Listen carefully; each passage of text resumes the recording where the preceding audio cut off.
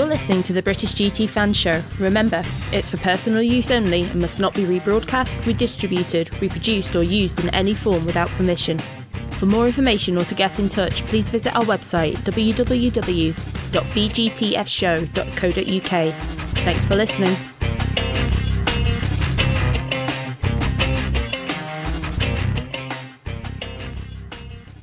This is Motorsport Radio.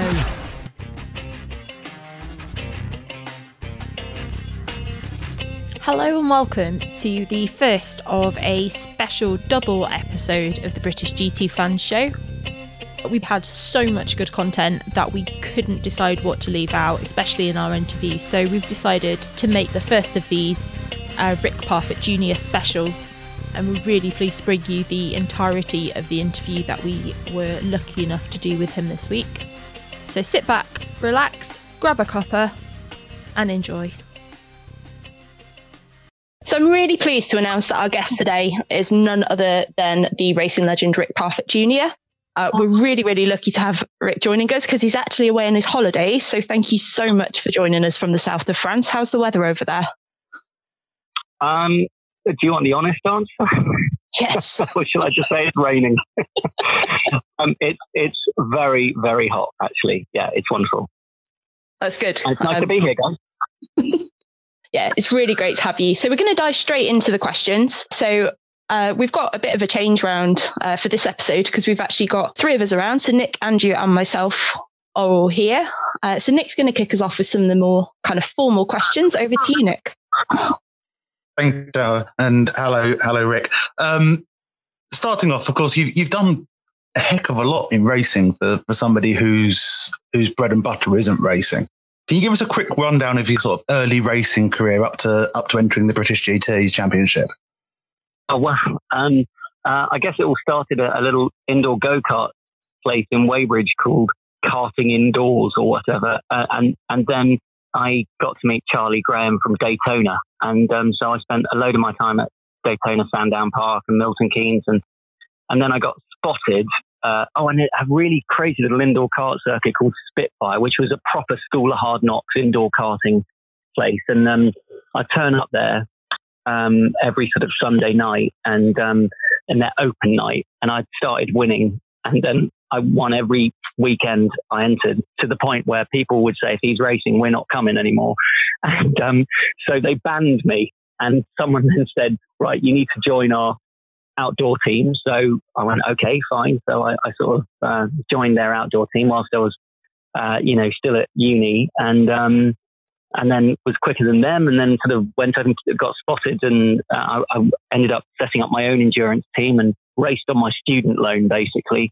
And then luckily got spotted by a company called BizKarts.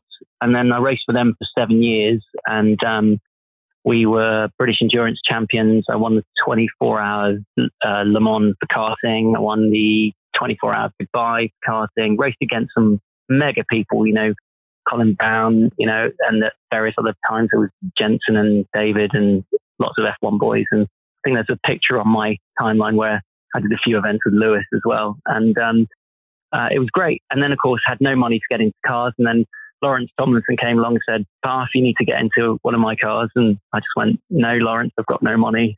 I'm just a musician. And he went, don't worry, we'll help you out. So he helped me get into a GT5. And I was sorry if this is a very long answer, but this is the career, I guess.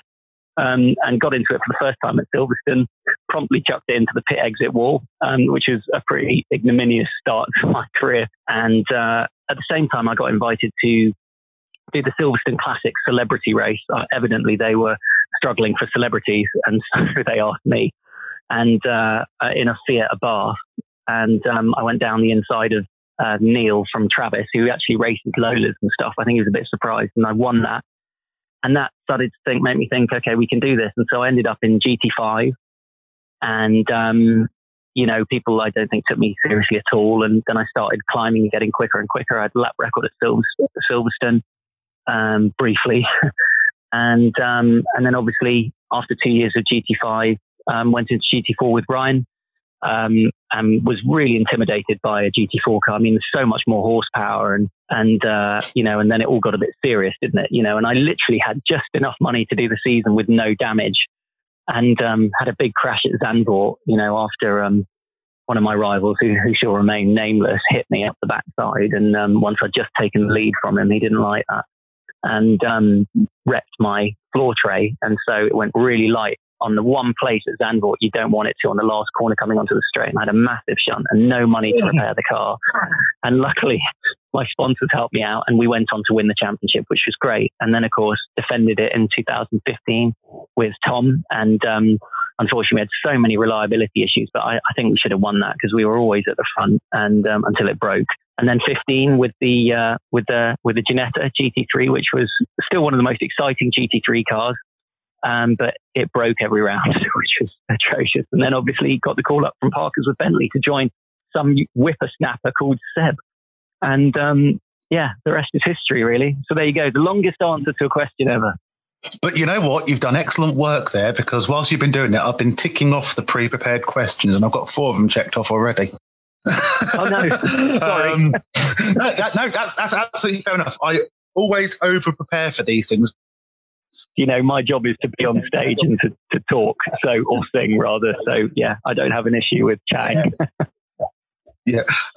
Going back slightly to the classic, to the Silverstone Classic, because you had competing responsibilities at that event, didn't you? Because you were racing in the celebrity race, and you were also opening the concert on Saturday night.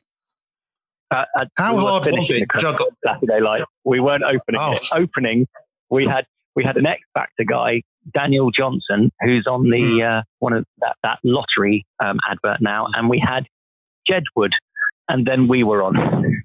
So you were the headliner.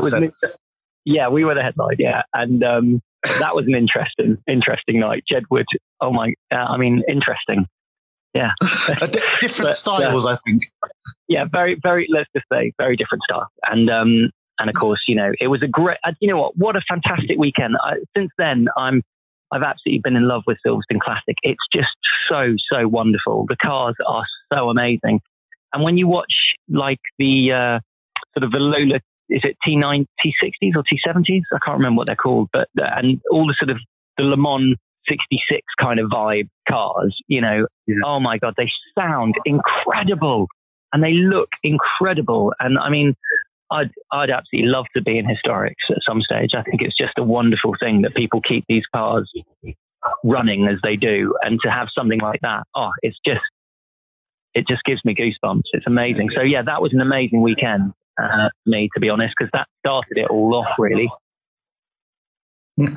The first classic I ever did, the first thing I saw when I went out trackside was the Ferrari bread van exchanging paint with a C-Type Jag. And I'm like, hang on. Isn't that amazing? That's like more, those two cars there are more money than I will ever see in my lifetime. Yeah. And they're and they don't hold back. It's proper racing. No one holds back. It's just brilliant. It's absolutely brilliant. So if anyone out there wants to offer me a ride in their Mini, I'm totally up for it. So the question that I had with regards to the Classic, how hard was it juggling preparation as an athlete and then preparation as a performer, doing both jobs on the same weekend at the same place? Oh, easy. I mean, let's be honest. I mean, the celebrity race was just a bit of a laugh. And from a band perspective, we are very well rehearsed. And so, I can do the band stuff with my eyes closed. The band all know exactly what we're doing. So to do both wasn't difficult. It wasn't particularly physically challenging. I think if it had been like a British GT round and the performance, then that's quite hard work. Although saying that, I did actually do that on several weekends in the last few years. There was one particular time when I had to be back on the Saturday night after racing at Spa to go on stage, and it's possibly the most rock and roll weekend of my life. And we were like thinking, well, how can we do it? If we leave straight after the race in the car and just literally break every speed limit, we could potentially just get back in time to Hampshire to play this festival called Loudfest, which we were headlining, and be on stage for about, I think it's like 9 o'clock. And but we were like, it's too close. And then, of course, Mark Farmer, who as you guys know, has been a rival for many years in the Aston. He was flying over in his little private jet. So I sort of cheekily phoned him up and I said, Captain Mark, could I possibly get a lift over and back?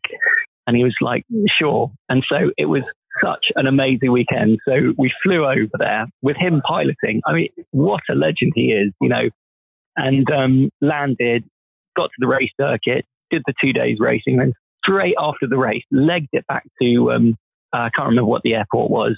And I flew back and then drove straight to the festival, literally got there, put a different shirt on, bit of gel in the hair, and then walked straight on stage to 7,000 people. I mean, and I came off and I just thought it doesn't get much more rock and roll than that. It doesn't matter who you are, that's pretty much as cool as it gets. Yeah, that's pretty impressive. Now, obviously, you, as you said, you did the Ginetta GT3, which it was a fan favourite, but probably not a mechanic's favourite, if we put it that way. Was that was that the only issue that season, or was there really just a massive learning curve moving up from GT4 to GT3? I think it's a combination of a lot of stuff. I think when, I felt really comfortable in that car. The Ginetta GT3 is a great car. But I think in that first year, we weren't running enough wing. The wing was a lot smaller than all the other contemporary GT3. So I think we were lacking a bit of downforce and also perhaps a little bit of grunt as well. But that's all comes down to the old bop again, doesn't it? And I don't really know how much SRO wanted a Ginetta to win, to be honest. I don't know. I mean, that's speculative, but you know what? It was just such an amazing feeling being in GT3, because I remember being in GT5 and taking my family, into the pits and going, this is a GT3 car. I will never be in one of these, and just looking at this unachievable thing. So I've got to thank Lawrence again, and Ginetta for, sticking by me and obviously helping me get into a GT3 car. And, but as a car, it's really exciting, the Ginetta, because there's that element of almost TVR-esqueness where you just never knew quite what was going to happen, or whether it was going to last. But it handled brilliantly, especially in the wet. It was unbeatable in the wet, and maybe a little bit too soft in the dry. But as a car, it was great fun. We just, I think, did 10 or 12 alternators every single race. We had an alternator issue. So, but yeah, it was a good time. It was a good first indicator, but obviously the difference between development budget for Ginetta, say, and Aston and all the others and Ferrari, did become a little bit apparent, I would say. Yeah. I mean, that's what's been running through my head. I was very uncomplimentary about the Ginetta.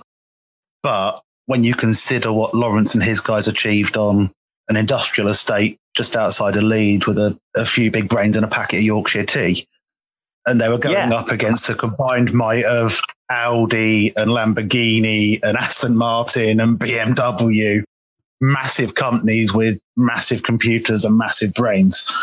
It's, I say, it didn't look good on results, but what they achieved, and it's what Ginetta's been doing for years, isn't it?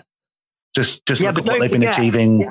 Yeah, don't forget, in Alton at the first round when we turned up, I qualified 6th, which was pretty good going, and I led the race in a Ginetta. We led, so that wasn't a bad, first initiation. And there were a lot of times when at Rockingham, if you look back on 2015, we didn't qualify well, but I was the fastest car on track and I got the fastest lap before it broke down. So we were, we had lots and lots of potential there, and, but yeah, like you say, the resources, I think, limited the ability of the car. But the fact is there was brilliant potential with that vehicle. But I think we were, like I said, also held back a little bit on that level as well. So, because perhaps, like you say, Ginetta weren't quite as sexy as, say, a Lamborghini or an Aston, or anything else. So there is that element as well. So after the year in the Ginetta GT3, you switched to Team Parker Racing, the Bentley, and were joined by Seb, as you said. it was the start of two pretty good relationships there for you. One with a co-driver you had massive success with, and the other with the first team that I can see that you had multiple years with. It netted third place in 2016, and then obviously 2017 was the big one. How important was that 2016 year in building the relationships that made 2017 possible? Oh, it was fundamental. I mean, it was a whole different ball game, stepping up into a team that was really established, really well run. I mean, Stuart, I've known Stuart for years because I don't know whether most people know, but before I left to do music, I worked for Haymarket Publishing for 12 years. I sold ads on Autosport magazine. So I've known a lot of people in motorsport for many years, and I've known Stuart for a long time. So it was special for me on so many levels because no one would have thought I would have gone from ad sales to actually racing something. But not only that, to be competitive, it was a dream come true for me. Add to that, this young whippersnapper Seb, who everyone said was quick.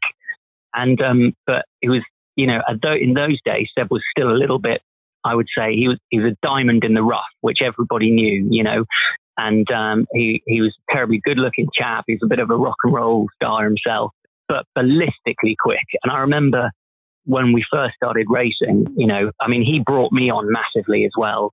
And, as a pairing, we just got on, as everyone knows, Seb and I get on great. And also Stuart and I got on great. And we had a really good team as well around us. And, it was just a really good atmosphere. And to be fair, I think we had a good BOP that year as well. And to be honest, I think we should have actually done a bit better. We didn't maximize the chance we had. And so to come third was good, but I genuinely think we could have done better. But that was down to everyone bedding in with each other. Seb bedding in with me getting to grips with a competitive car and a big car, and the team learning how to manage both Seb and I. And but undoubtedly, what was special was I had a few amazing moments that year. Turning up at the first round at Brands Hatch, and we stuck it on pole, both Seb and I, in 2016. And there's a few videos that are flying around. I had tears in my eyes. I couldn't believe it that we'd done that. It was just such a massive achievement. Because people, I don't think, realised that the Bentley was that competitive, having the previous years being run, the car was struggled. And so it was great for both of us to put it on pole in both of our sessions and to give Bentley their first ever domestic pole, and also to give them Bentley their first ever domestic race win as well was incredible at Alton that year as well. And it just meant so much.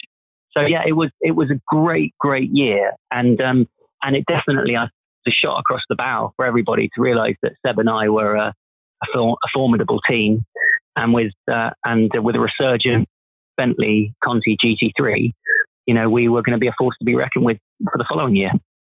And of course, with the Bentley, it prepared you well for driving the RV around the French mountain roads. Actually, the RV's front wheel drive, which so it's more akin to a touring car. But it has got a 6.8 litre V10 in it, my RV, which is sounds awesome. But it does it'll pass anything except the petrol station as well. So I like that one. Right, well, we have fans' questions that get submitted each episode for our interviewees. Andrew's going to handle a few of them now, and then we'll come back to a bit more of the modern stuff from your career. Yeah, cool. Hi, I'm Michael O'Brien, professional racing driver for McLaren, and I'm delighted to be joining the guys on the British GT Fans Show. Go and check them out, and you won't be disappointed. And be sure to check out British GT Fans on Facebook and Fans of British GT on Instagram and Twitter. Yeah, so hi, Rick. So the first question we've got is from Tom Davies. And you may sort of cover this already, but he's put, why did you want to get into GT racing?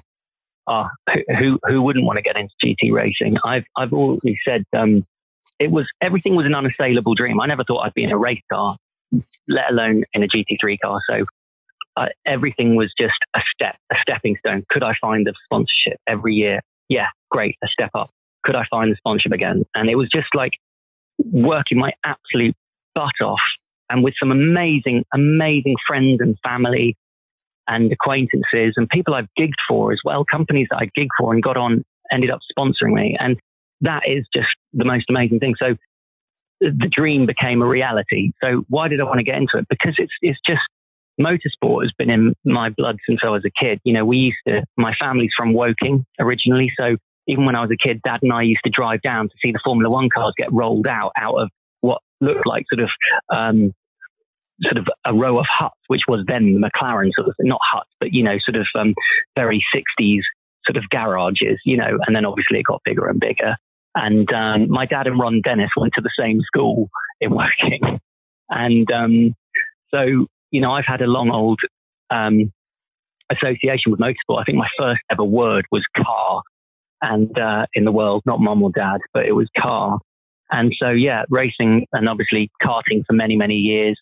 And so cars was always going to be the end point, you know, for me. But it was, like I said, a dream that became a reality. And but it wasn't easy. I think a lot of people thought that it was just put on a plate and that my dad was paying for it. And obviously, since my dad passed away and everyone knows his financial situation, people actually now realize that my life and my career from racing has had nothing to do with who my dad is or his financial situation. It's been through sheer hard work and bloody mindedness to just go out and make sure I can find the money to go and do it and enjoy it. So yeah, if that's an answer, there you go. I think that covers it. Next question is from Tom Stalker. He has put, besides the Bentley GT3s, which other GT3 cars would you love to drive and which track?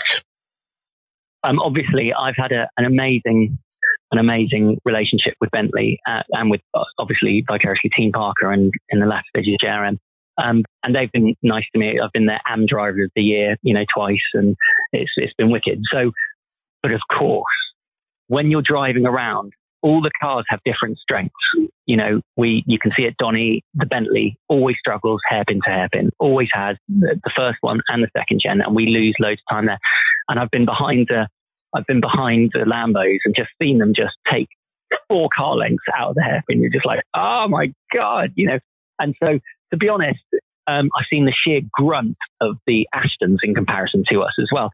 So I'd love to have driven them all. I'd still like to drive them all, you know, just to see what each one is like. I don't have the luxury of being able to be a multimillionaire. I say, well, do you know what? I'm going to switch teams. I'm going to go and race the Mercedes this year or this, because that's obviously the best car. I've always had to just try and take the drive that I can afford and only pay my half of the car. And hopefully I can find a pro who's quick enough, but who has also got budget. Whereas now in British, for the main part, you know, one person, the AM, tends to pay for everything and then ships in a factory driver. And I'm not in a position to do something like that. So it hampers competitiveness. But with regards to driving any of the other cars, I'd love to have a go in them all. I'd love to have a go in the Lamborghini. It looks just so lovely and easy to drive. The Mercedes I have actually driven. I did a test for Straka at Paul Ricard, and I was amazed at how planted and how different that was to the Bentley.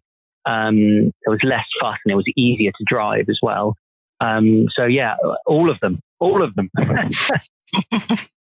Any particular track you would like to drive them at? Do you know, I mean, I'd like to do more European circuits. Obviously, I've mainly done just British, you know, and I think some of the circuits are just a bit too tight. Like, you know, Brands is wonderful, but it's so tight in a GT3 car, as is, and Alton as well. There is literally virtually nowhere to overtake. If you hold your line, there is pretty much nowhere to overtake. And so when I did Daytona, after I won the Sunoco Challenge, I mean, that was an amazing experience, going onto the banking at 170 miles an hour and just tipping over and just going, what? And looking almost through your side window because in front of you, you've just got a wall of concrete. I'd love to do more American circuits. So, you know, yeah, Laguna Seca would be great. I'd love to do Daytona again. And I'd love to do some of the bigger Italian circuits as well, Monza, Imola, you know, so we'll have to just wait and see. Yeah. We'll have to wait and see what happens. The next question is from, I think somebody you should know. It's called Matt Brigden. Oh, yeah. Yeah. He's put, has someone who has raced in both generations of the Bentley, what would you say the biggest differences between them? Right. They are actually fundamentally different cars. And the first generation, there was, we had, so in 2016 and 17, the Gen 1 was a fantastic car.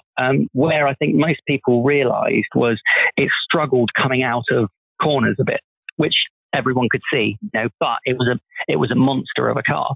Also, the tyre compound, which we used in 16 and 17, really suited the car. The sidewalls were a lot less stiff. And so the car really suited. You could brake really late and get the aerodynamics working. And then, but you could roll the car over on the sidewall and it would sit down and really work. And that was great. Obviously, it didn't suit the Lamborghinis. And so they kept on having blowouts. And so I think Pirelli changed the compound after whatever reason. And in 2018, the Gen 1, it made it a slightly more, how shall I put it? It just didn't have a lot of progressiveness because it would either load up and then snap, whereas before you could really use the sidewall of the tire to sit it down, and it was just beautiful. So you had to really change your driving style for the second tire compound. The Gen 2 car is a very, very different car. It's got very different characteristics. Whereas the Gen 1 car was really, really good on its tires. So we would run really low tire pressures. And in the long runs in 2016-17, we were strong later on in the stint. So you knew you could go behind a Lamborghini, wait for them to really use their tires up. And then, you'd have an advantage. And so we would play to that strength and just try and hassle and hurry. And then know that mid-stint, our car would have, better grip. And so you'd almost force them to use their tires up. And in the Gen 2, it became almost like the Lamborghini. The tire deg we suffered last year was really bad. And so you could push, but then you would lose a lot of tire. It was, I don't think I had the best out of it last year, because when people saw what JRM and us achieved, well, we did that on a budget that was less than one driver in GT4. We were running on the tightest budget you've ever experienced. As a result, we didn't test at all.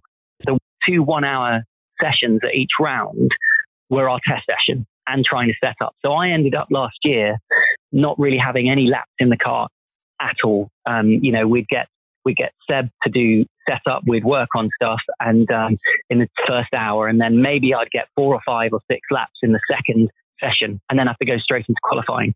So that's what people didn't realize. So, and the car was a lot more snappier than the other one. It's a lot more aero. So from an AM perspective, you saw that Farmer Mark struggled a lot. I definitely struggled with it last year as well. But essentially I needed a lot more time in the car. The car is very, very quick, but it's been developed now even better. And I'm sure the guys in the Bentleys this year will do a lot better. But we were also hampered by BOP again. As soon as after Alton, we had our wings clipped, and just in a straight line, we were really slow last year. And at Alton last year, it was just ridiculous. I did what I would consider one of my best qualifying laps ever in a car. I got out and I went, everyone's been quiet. I thought this is going to be pole.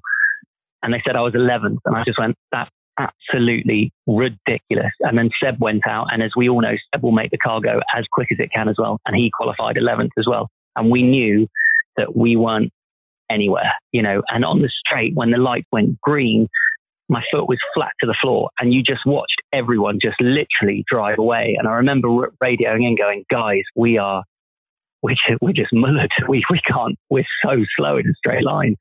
And of course you factor in then coming out of the hairpins as well, with the lack of grunt as well. And basically we were sitting ducks last year. So we had to just go around and fight as hard as we can to try and get a result. So to actually finish, I think 6th or 7th or whatever we did, it's a bit of a miracle, to be honest. So 2 very, very different cars. And you need 2 very different styles to actually, to get them to work. And the second car has got, a lot more yaw in it as well. So it was perhaps a little bit less progressive than the first generation Bentley. But that's all because all the cars are going more towards aero and less towards mechanical grip. There you go. So more of a race car than the first one, probably. Yes, I mean, yeah, I guess so. Yeah. So people who come up from the downforce era, from the downforce single seaters categories would benefit a lot more from the Gen 2, definitely. Did they sound the same from inside? It's the same engine, so yeah, they do. Yeah, still the best sounding thing out there. You know what? And the best moment I would say of a race weekend is when you roll out in one of the practice sessions and the sun's shining and you just come out slow and then you floor it. And you just go around with no pressure and you're just warm, putting heat into the tires and just doing system checks. And that is an amazing moment. And that's always what I've said.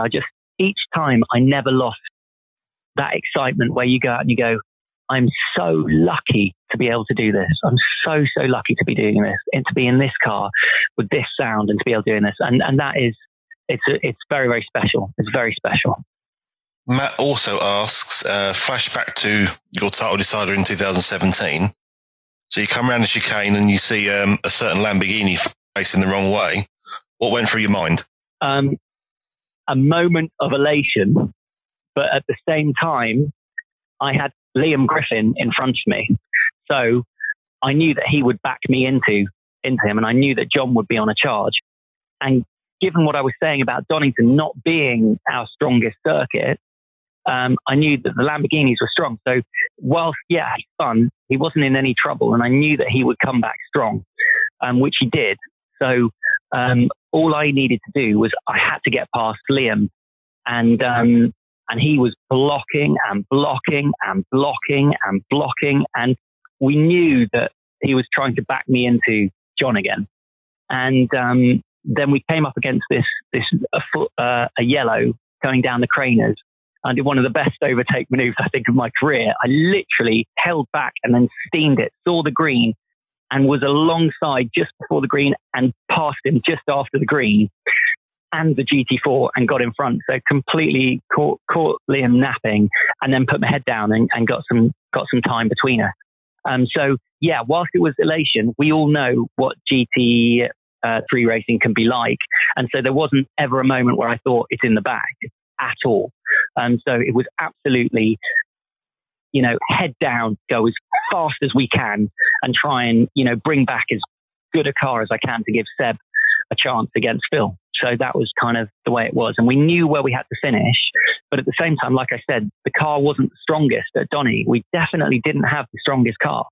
And so there was no chance of a race win there. It was the Astons have won there year in, year out. There was no chance. We couldn't compete with their raw power.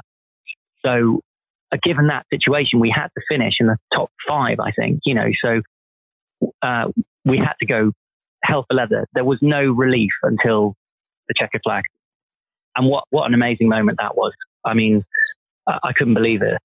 Incredible moment. And I think I just pointed up at the sky and just said, there you go, Dad, that one's for you.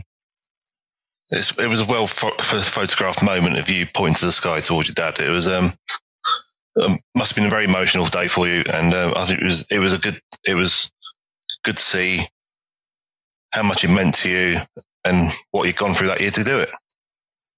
Oh, thanks, man. Well, it wasn't just that. It was all the fallout after the dad stuff, which was really tough. I mean, people don't know what went on with the whole press and all the other things that came with dad's passing, which was just horrific. So emotionally, it was quite tough. Health-wise, I was suffering because of all the stress as well. My Crohn's was really, really bad. And at Silverstone that year, I was in so much pain. I didn't tell anyone, obviously, because I probably wouldn't have been allowed to race. But I remember getting in the car and, our engineer, Rich, was just like going, come on, you can do this. And I remember being second on the grid with Jack Mitchell next to me. And I thought, I can't fight him. I haven't got the energy. So I knew I had to get away. And Silverstone being one of my best circuits, I knew that I had a chance. But when we went round on the warm-up lap and putting the heat into the tyres, I was so nearly sick in my helmet. I was just in so much pain. I was just feeling so bad. And so when I saw the green light, it's the best reaction I've ever had. And I just nicked the lead off him, and then just put my head down and went. And the car was superb that weekend. I mean, absolutely superb. And there are some times when you just get into a flow and everything was just balletic and it was just flowing through and just really, really, really, really lovely to drive. And I just got into a wonderful rhythm, and we got away and we won it. And we did a really good strategy as well. As people know, on that weekend, we ran very, very light to shorten the stint to put us off kilter with everybody else, where everyone had fueled for long.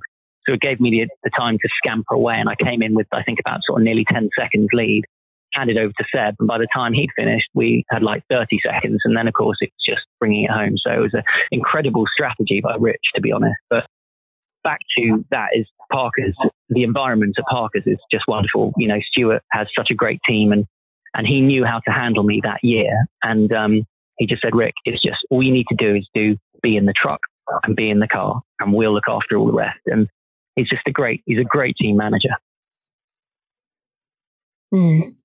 Our next question is from Steve Davis and does actually ask about your experience with Crohn's disease. You've been quite open about this, and he wanted to know if you feel it has affected your driving and also how you deal with it at the racetrack.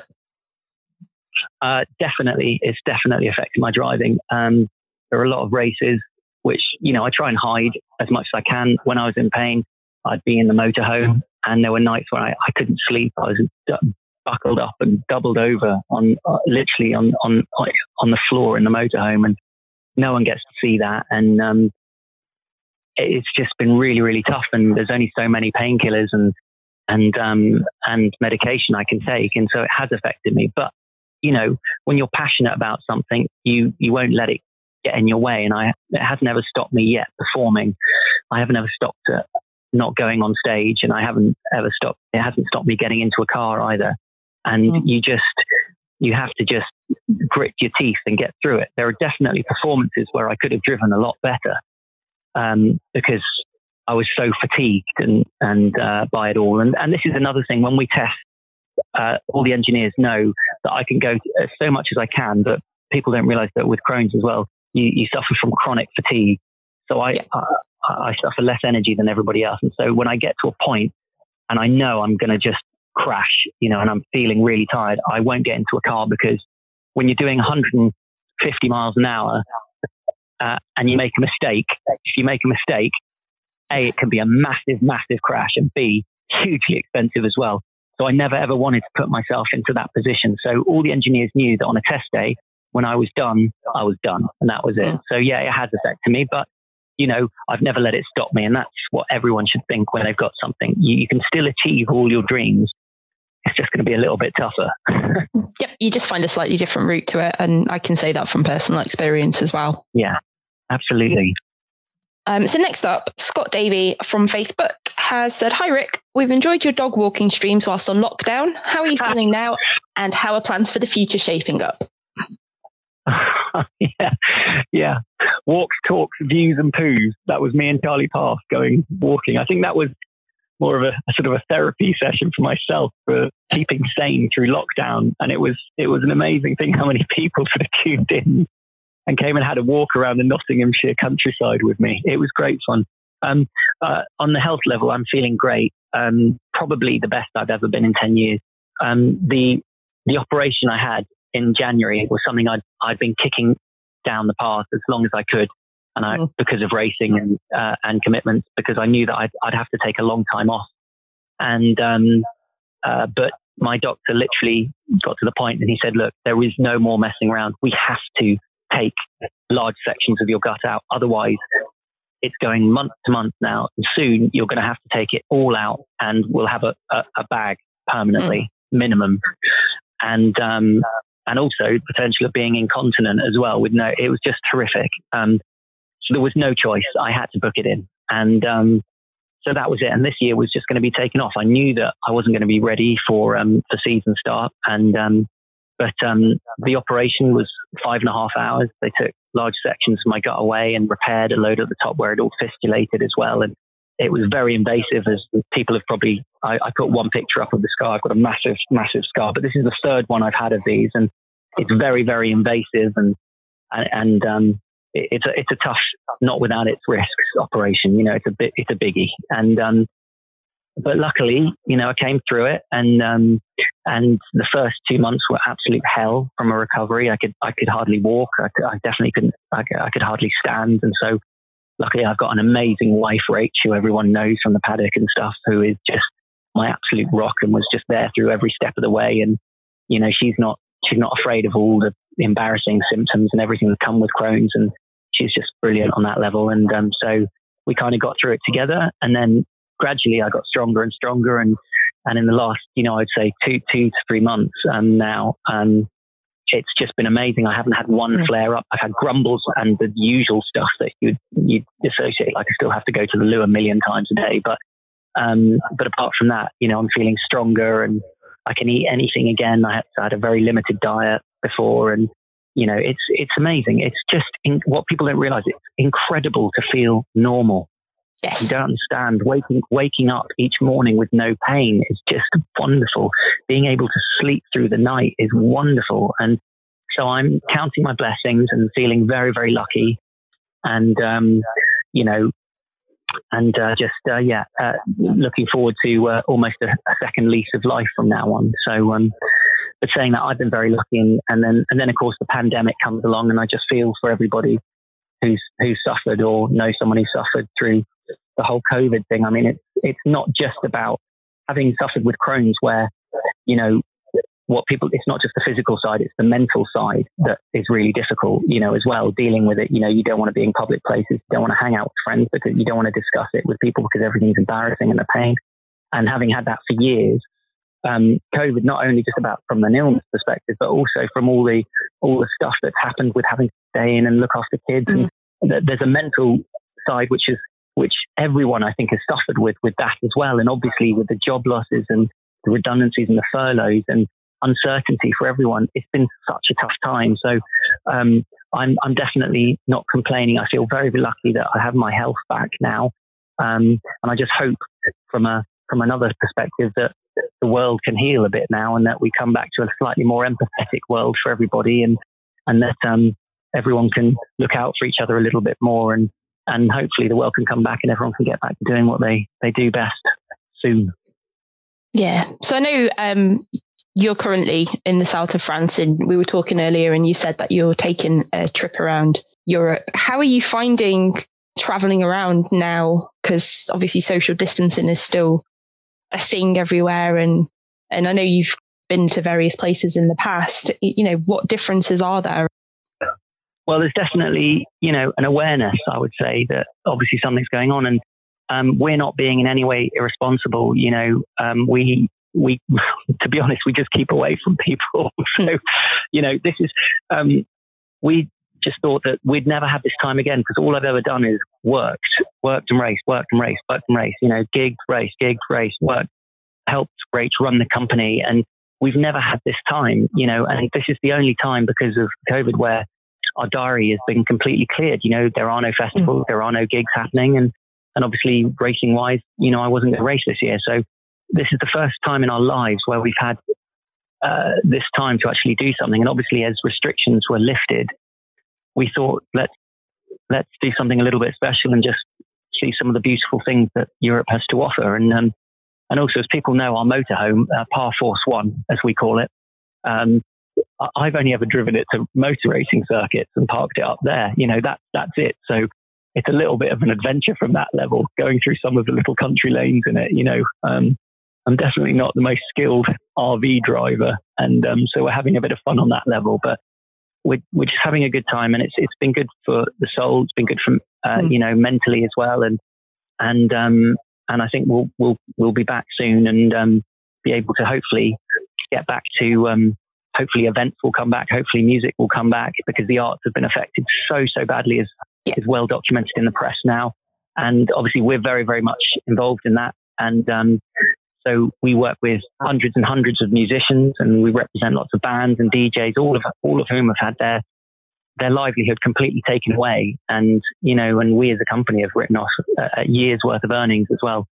I mean, it's just a scary time for everyone, but I just hope that everyone is hoping, obviously in the world, that we can find some form of a vaccine so that we can bring back art, culture, music, not just from a performance perspective, but just because it makes people happy. And that's the greatest thing in the world, isn't it? I consider my job to be luckiest person, because that is my job. I turn up to places and we try to make people happy, and I'd like to get back to doing that as well. Scott also asks, do you have any tips for Steve Davis? Driving, singing, or fashion tips will do. Oh God, how am I supposed to answer that? The fashion, wear whatever you want. Driving, go as fast as you want, and perform as if no one's ever watching. There you go. So funny. Those, and always give 110% in all three. There you go. So moving on to the future a little bit in here, Chris Humphreys has asked on Facebook, you've already expressed an interest in BTCC next year, but if you got the choice, would you go front wheel drive or rear wheel drive? Well, yeah, I have actually, and that is the aim, because I feel like I don't have a lot to prove in GT racing anymore, and I'd love to give BTCC a go. Realistically, obviously, as an AM, I'm not going to be a race winner, that's for sure. But BTCC also commercially, I think, is a great platform, and from a sponsor's point of view, I think it's probably the best series in the UK because of all the viewing figures and live TV and. But to answer your question, front wheel drive or rear wheel drive, I think whatever I'm in, it will be like I'm starting again, because much less power, much less grip, no downforce. It's back to sprint racing again, essentially. A lot more rough and tumble, and on a load of circuits that I haven't ever driven. So I think I'm going to be starting pretty much from scratch. So I guess rear wheel drive would be better for me, because that would be slightly more familiar. And also no paddle shift either. So, back to shifting gears, and so sequential. So I think rear wheel drive would be the only thing that would be mildly familiar. But I wouldn't really mind either way, to be honest. I think I've got to do a fair bit of testing, and I reckon I'll be absolutely atrocious to start. But I attack everything absolutely head on, and so I'd like to think that I'll be mixing it midfield, at some stage. So. Yeah, either would do, but preference would be rear wheel drive, I think, initially. Cool. And the last question that we've got in this tranche of fan questions before we go back to Nick's more journalistic questions comes from James Thompson on Twitter, who asks, what do you get more enjoyment and satisfaction out of, the motor racing or the music? Well, as most people know, motor racing is a lot of highs, but there are more lows than highs. And it's kind of like there's no in between in motor racing. It's either absolutely incredible or just the lowest low ever that you take away from the circuit and it affects you. You keep thinking about, damn it, what if that, or this went really wrong or whatever. And, so I would say more consistency would be the music. But there are a lot of similarities. Like you get the same, I'm very competitive, as people know, I'll fight as hard as I can on the circuit. And in the same way, when you go on stage, because you're going on stage to a crowd and they don't have an expectation of you. So you've got to convince them. So we go on, I get my band together just as I would get the team of engineers and my teammate together. And we sort of talk before each race or each gig. And I say, right, from a band perspective, okay, boys, I want 110%. We're going to go out there and we're going to absolutely rip the roof off. And that's what I expect whether I'm racing or gigging. We go on with the same attitude, whether it's my race team or my band. And luckily, I've surrounded myself in the last few years from racing and from the band perspective with some of the most incredible musicians, the most incredible engineers and race teams. And so I know that I've got a strong team behind me, and it is a team effort, however you look at both of them. But going on stage to 7, 10,000, 20,000 people, and seeing everyone singing along and waving their arms and jumping around, and just going off with them chanting RPJ or whatever is a high that I don't think anyone can ever replicate. I feel incredibly lucky that I'm able to do that. It's a great thing, but it's a challenge both times. And so my competitiveness is the same whether I'm in a race car or on stage. But the highs, I would say, are more consistent in music. The British GT Fan Show is a Storm Vixen creative and RPS-driven media production for motorsport.radio. You can find us on social media at BGTF Show or visit our website www.bgtfshow.co.uk.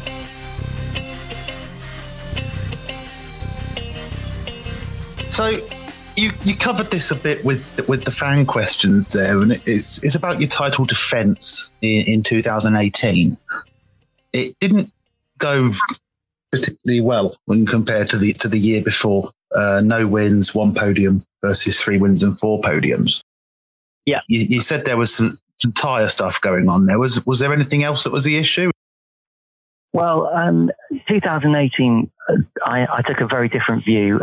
I didn't really view it as a sort of a title defence. I wanted to have a bit of fun again, because it had all been pushing towards this unachievable goal of winning British GT, and we managed to do that. So I just wanted to have fun, really. And so Seb was off to race in Europe, which was great. And so I thought it would be fun to team up with my a really good mate, and also, the person I won GT4 with Ryan again.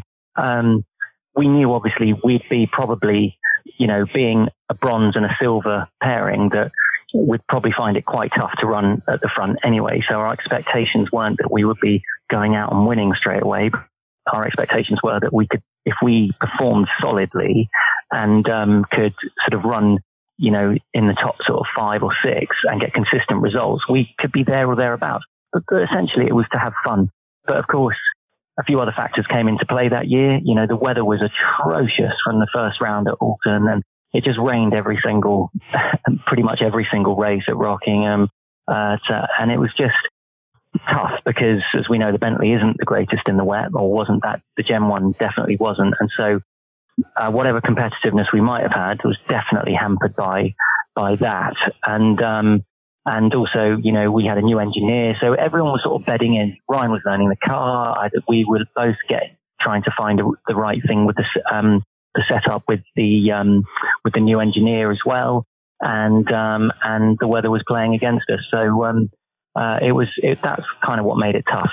But but saying that, it was one of the best drives, and I'm extremely proud of Ryan as well. When we got the podium in Spa. I mean, if you're going to get a podium in the year, you want it to be at Spa, right? And I handed the car over to him, and then he went out, and he had so much pressure. I think he had Yelmer Berman, Johnny Adam, John Barnes behind him, 3 of the quickest professional drivers in GT3, and Ryan held them off for about 40 minutes, and it was incredible. And so that podium was amazing, and it would have made it pretty much made up for all the other tough times we had that year. I mean, that was an incredible race. And, given obviously, like I said, that we were a bronze silver pairing, to have achieved that was pretty special. So there were no expectations from me from the beginning of the year. I wanted to have fun, and I did have fun with my former teammate from GT4, and we just went out there and did what we could, given the circumstances. And to be honest,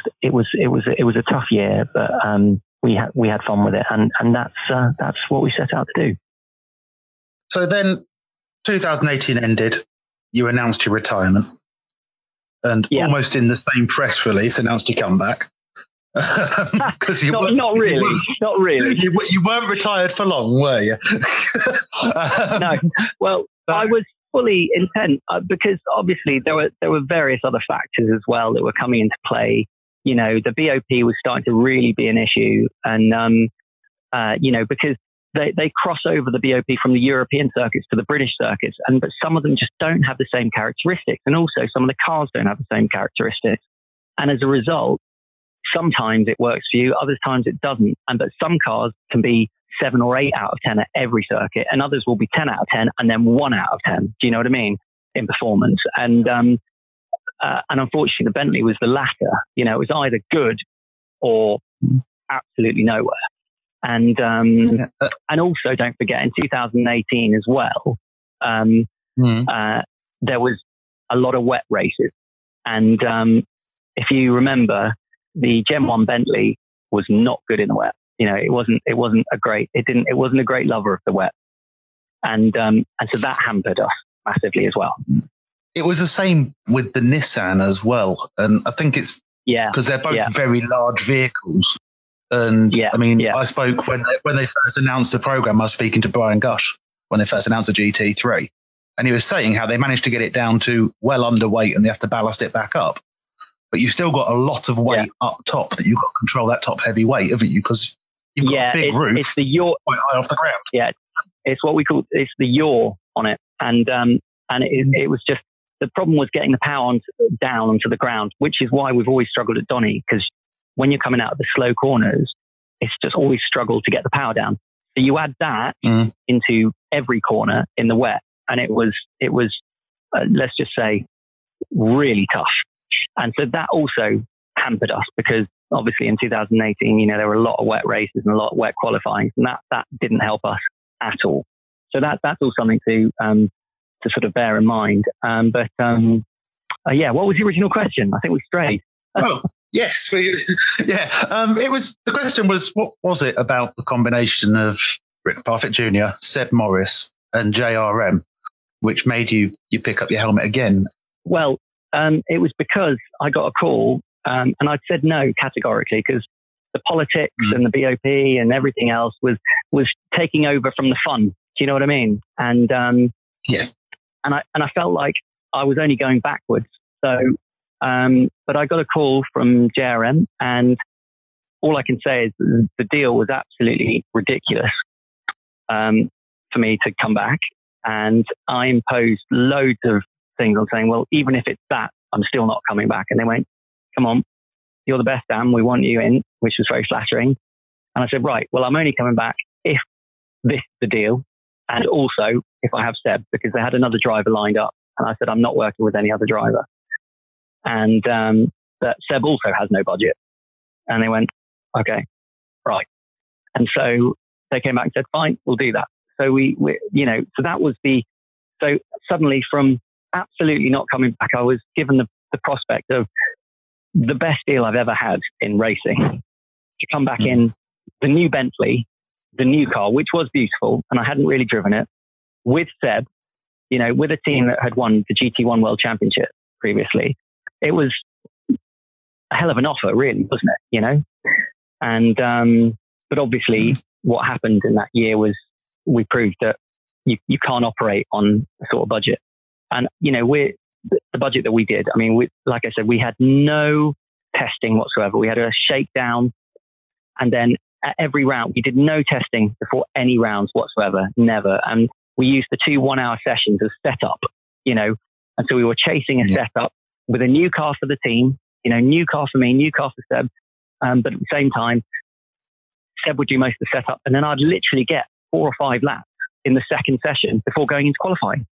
So I was driving essentially an absolutely brand new car to me, and it might have a Bentley badge on it, but it was completely fundamentally different to the previous car, very much more aero. And I literally had to pretty much get in and drive it blind without really knowing the car. And that proved quite frustrating, as was shown. And it had a couple of intricacies which just caught me out a couple of times, which, you know, I could have ironed out if I'd had some test days in the car. And we were always chasing setup and always chasing, you know, and so considering what we did, I thought we did all right. And then of course, after the first round, after getting that win, which was great. So we got the first win in Europe for the new car. After that round, I think, on a balanced performance, our wings were absolutely, most definitely clipped. And, like I said, at Donington, when I'm only, as a pairing, you know, I think I was only 0.4 off or 0.3 off Seb in qualifying at Donington. One of the best laps I've ever done. Seb obviously makes the car go as quick as he possibly can, which is going to be, no one's going to go a load quicker than Seb in a Bentley. And I was only 0.3 off. So that is, as a pairing, that's about as bang on as you want it to be. And I couldn't believe it when I was told I was 11th. I said, that's one of the best laps I've ever driven. and Seb could only qualify 11th as well. We knew. And then when the lights went green, I put my foot down and everyone literally just drove away. I remember radioing in and going, guys, we're just so slow down the straight. It's just impossible.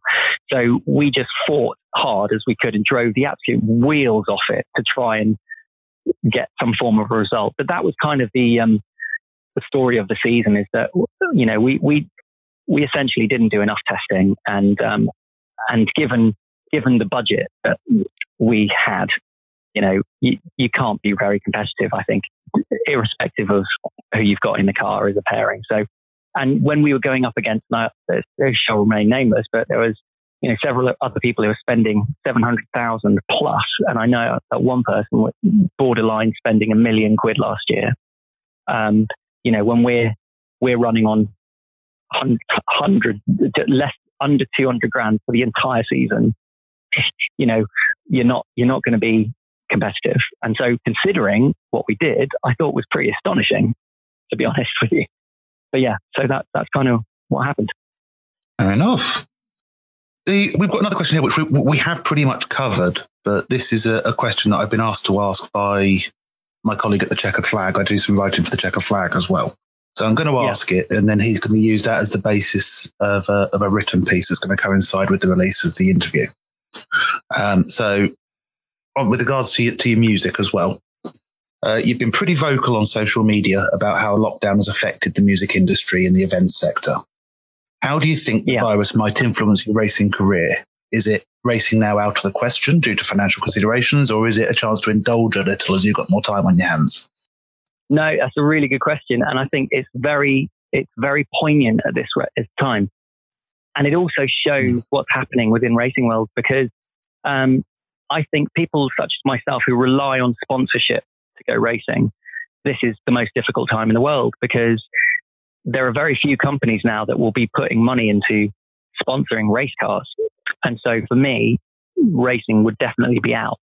But it has given light to better deals being offered. And obviously those individuals who are very successful in business, or private individuals, they're able to now indulge their passion, you know, more cost effectively. But it does mean, unfortunately, that I think a lot of people who rely on sponsorship will be sidelined, and racing, especially GT racing, as you can pretty much see, will be made up of wealthy individuals and factory drivers and paid drivers. And that's great on the one hand, but it is also sad on the other, which means that I think in motorsport in general, where young up and coming people who rely on sponsorship, they won't be able to get the drive. It's going to be a tough time, I think, for racing in general for the moment, until the world recovers, for the whole motorsport industry. And I've been offered, and I won't say what, drives in some very big high profile series for absolute cut rates, you know, much less than they would normally be. But of course, I rely completely on sponsorship. And even now, I wouldn't want to ask my sponsors, because all of them have had tough times. So, for me, I'm going to take this year off, enjoy the time off, really get my health back in check. And 21, we'll come back stronger. And, hopefully all being well, you know, the world will heal. Everyone can get back to business. The economy hopefully will start to recover. And then people can also look at, potentially putting marketing budget towards motorsport. From a music perspective, it's been pretty well documented, as I mentioned earlier. It's just been desecrated, unfortunately. You know, we work with and represent a lot of musicians, DJs, bands, and all of their work has fundamentally disappeared. And, you know, we're talking about some of the most talented people in the world. Some of my touring session boys play with huge name artists, and obviously all their touring's been cancelled. Everything's been shifted to 21, but then obviously that is also still in doubt, you know, because no one knows where the world is going to be. And so it's a very, very scary time for everyone involved in the business. I've used a motorsport term, you know, when anyone asked me how our business is, I said, well, you know what, we're in a full course yellow at the moment. Just got to make sure the car's all right, everything's good, make sure everything's perfect, you know, and then as soon as it goes green, be ready to absolutely hit it as hard as possible. And that's about the best way I can describe the way I am at the moment, is that, you know, I'm still talking to my band, you know, we still rehearse virtually, we still put ideas together.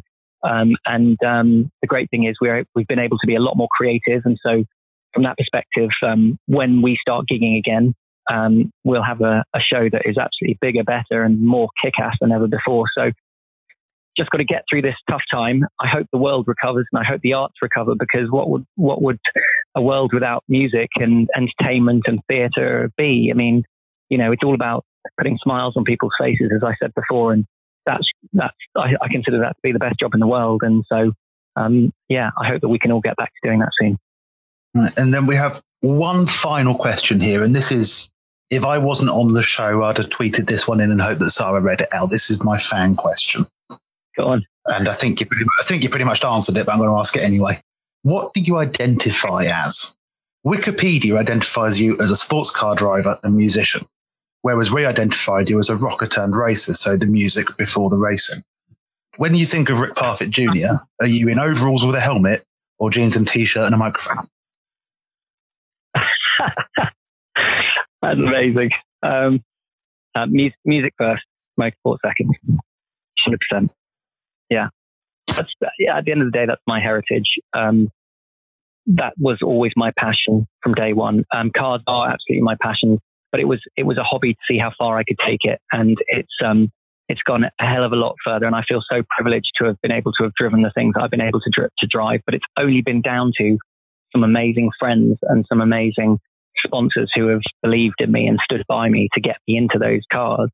And so, but the music as well, the music has been hard work from when I had my first ever 4-track, as like a 9-year-old. And so, I would say I love them both. But my first priority is music at the moment. And who knows, as I get older, no one wants to see a really old bloke jumping around on stage. Oh dear, given my heritage, I shouldn't have said that. But there's plenty of people pay good money for that at the moment, or were paying good money for that at the moment.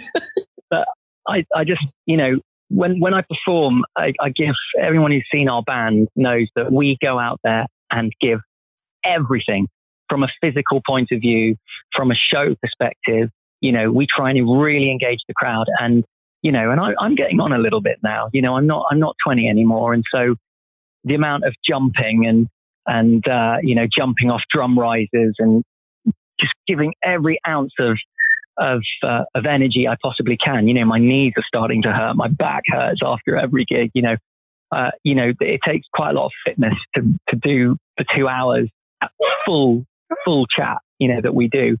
So who knows? I think motorsport will always be with me, and so the priorities might shift. As the music quietens down, maybe in the next 5 or 6 years, it might shift more towards motorsport. But I'd like to do historics, I think, eventually.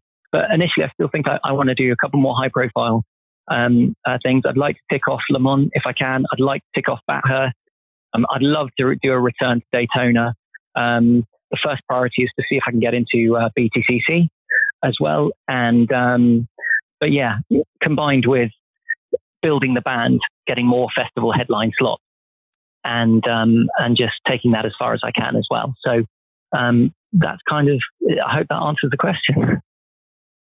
It does. Now, I do hope that you read the sheet that Sarah sent out to you, and you prepared your answers to the quickfire questions she's about to unleash upon you. Okay. No, but unleash away. Right, okay. you can have a couple of minutes to think about them, but Sarah's going to let... I could have lied, but I didn't. Quickfire questions should be like that. They should be quick fire, and I should answer with my first instinct. You shouldn't plan these things. This is much better this way. This is fair enough. Well, we've actually got one more fan question that had come in. We've a question from Reddit from Wormsel Warrior. He said, this might be a pretty boring question, but I always wondered, what's the driver's worst feeling corner? Since we always hear about good stuff, I wonder which one they dislike taking. For me, the corner I dislike most is Druids at Alton, because it's a kind of a weird corner, because you're coming in very from a really narrow part of the circuit, and there's a bump as you go in, but it's not quite a 90 degree. It's sort of a 75 degree with adverse camber, and there is one line, and just off the line, it's really slippy. And if you get one tire on that, it'll fire you off into the wall at a rate of knots, and it will be a big old chunk, as there's been loads of times there. So when you saw from someone of my age who's got a wife and a dog and a career, and the difference between the commitment between, say, me and a 21-year-old Seb who basically thinks he's incredibly invincible. There was definitely two very distinct approaches. I was like, get through it as quick as I can, whereas Seb goes, go as fast as I can, and if I crash, then I've taken it just too fast, But so that would be the one, and it's where you feel a little bit uncertain of where the grip is in the car, because you can get it just right, and if the car just slightly starts to wash out with understeer or the back end catches, there's just always a little bit of trepidation as you go into that corner. So because if you miss your braking by literally a meter, you'll be wide. But at the same time, if you brake too early, you've wiped loads of time off your time around there as well. And Seb always told me to shift up into fourth and take it in fourth, which you're really moving. And I was just like, I remember doing that. And at Alton, luckily, I've had pole, I had pole 2 years running, and wasn't that far off it last year, even though, like I said, I'd never even been to circuit in the new car. But that was always a bit scary, going in there and shifting up. It's just like, oh my God. And you just hang on for dear life until you come out the other end and you're like, that's all right. Oh, and obviously Eau Rouge is pretty spectacular as well. That's a pretty scary corner, I would say. So there you are. Okie dokie. So last up, we've got our quickfire questions. We ask these to every guest that comes on. So first up, the best and worst cars that you've driven, road or race, and why? Okay. Best race car I've driven would be Gen 1 Bentley in 2017. We just had everything absolutely spot on that car. Worst race car I've ever driven was my 2010 Fiat Abarth Silverstone Classic car, because it wasn't a race car, it was a road car with a roll cage put in it, and it rolled around like an absolute mother. And but needless to say, I have to be thankful for it because it got me into racing. So yeah, there you go. Next up, stay off the curbs with that one. Oh God, definitely. Not a lot of car there. You catch a sausage curb with that one, you're on your lid, didn't you? Yep. It's the modern day version of what are those Austin A30s that they race as well. Yeah, they like turning over as well, don't they? Next up, the best and worst circuits that you've driven. Well, I love Silverstone. Always have. And I'm very proud to be a BRDC member as well. Obviously very intrinsically linked with Silverstone. So it was the first circuit I won a race on, and I've always been fairly quick there. Worst circuit for me, I know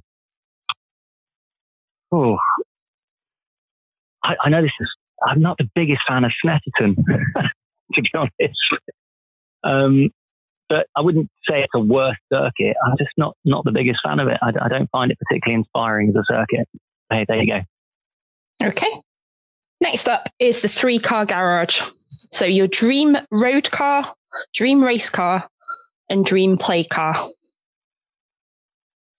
Right. Road car, dream road car would probably be a Bentayga, because, given my age, we like the trips to IKEA, so you could fit stuff in it, but you're still really comfy, and it's a Bentley, so that's great.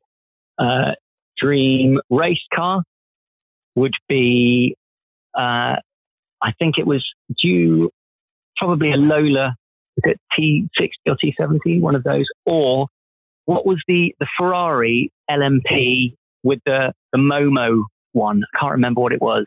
Either that or the Peugeot LMP. The Ferrari was it the 333 ST? That's the one, 333 ST. That would be my dream.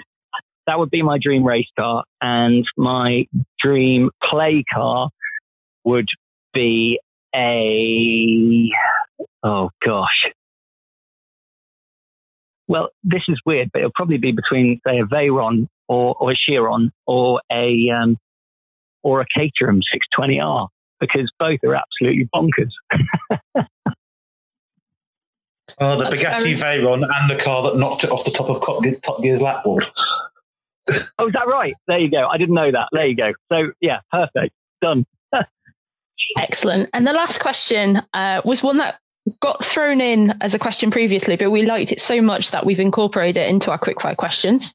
It's a bit left field, but you've been given an elephant. You can't give it away and you can't sell it. What do you do with the elephant? Okay. I can't sell it and I can't give it away. Well, I'd use it for the shop run. You know, I mean, let's be honest. It'd be perfect, wouldn't it? You know, you could fit loads of shopping on it. Take it also, to I IKEA. think it would look great turning up to gigs on it as well. You know, it might take me a while, but I reckon that would be a great way to go on stage. You know, I think it would cause. I'd just use it as my everyday runabout, basically. You know, be perfect. Yeah. Could you get any more rock and roll than turning up at a gig on Dumbo? Hey, his name's not Dumbo. He'd be called something like Excalibur or something like that, I reckon. I like it. It'd be like that scene in Aladdin, wouldn't it? When he comes into the market, he'd go, "Here I am." Yeah, but what I'd also do is I'd get him go faster stripes as well. You know, so you'd have to get him fully modded. So you know, maybe a little helmet which has a fin on it for downforce, and you know, maybe a little sort of a rear wing on his tail. You know, that sort of thing, and a couple of go faster tusks. That's brilliant.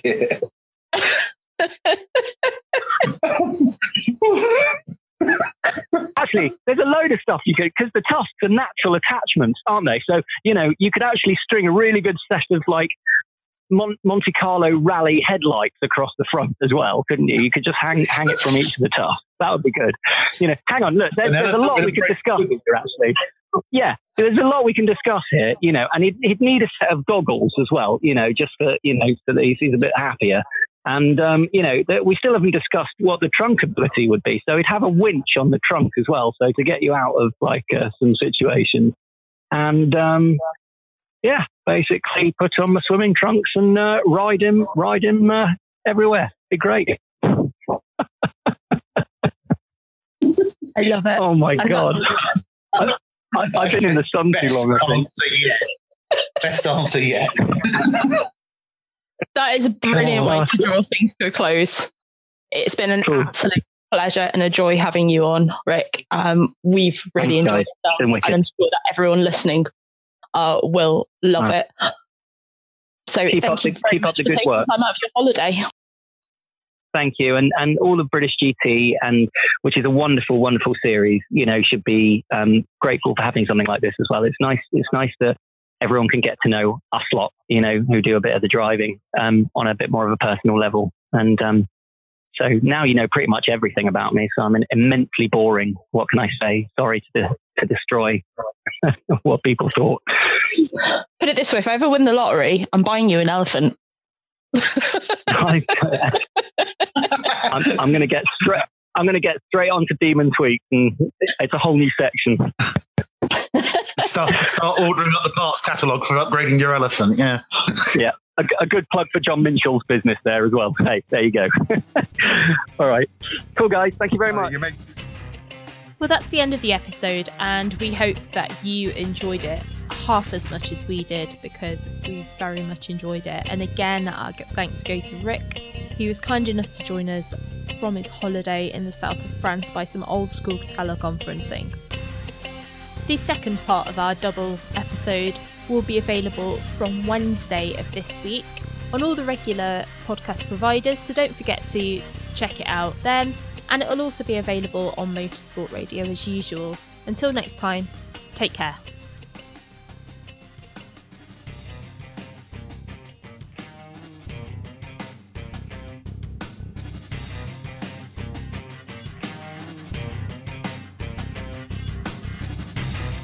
Thanks for listening to the British GT Fan Show. Remember, the show is for personal use only and must not be rebroadcast, redistributed, reproduced or used in any form without permission. For more information or to get in touch, please visit www.bgtfshow.co.uk. Thanks for listening.